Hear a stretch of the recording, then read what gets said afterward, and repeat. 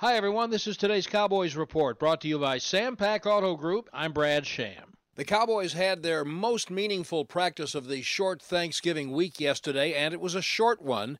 And the Los Angeles Chargers did too, and they also had a glorified walkthrough. The Chargers will travel today, and both teams are trying to give the players as much rest as possible.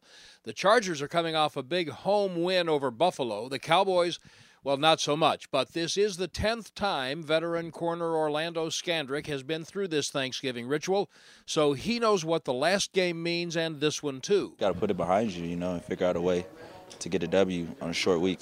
Playing on Thanksgiving is a great privilege.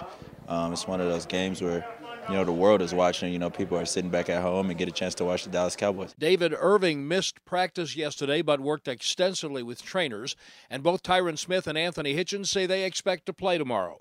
The Cowboys have only played the Chargers here 4 times, and the last Dallas win was 1990. It was the season opener of Emmitt Smith's rookie year, and Smith had 2 carries for 2 yards.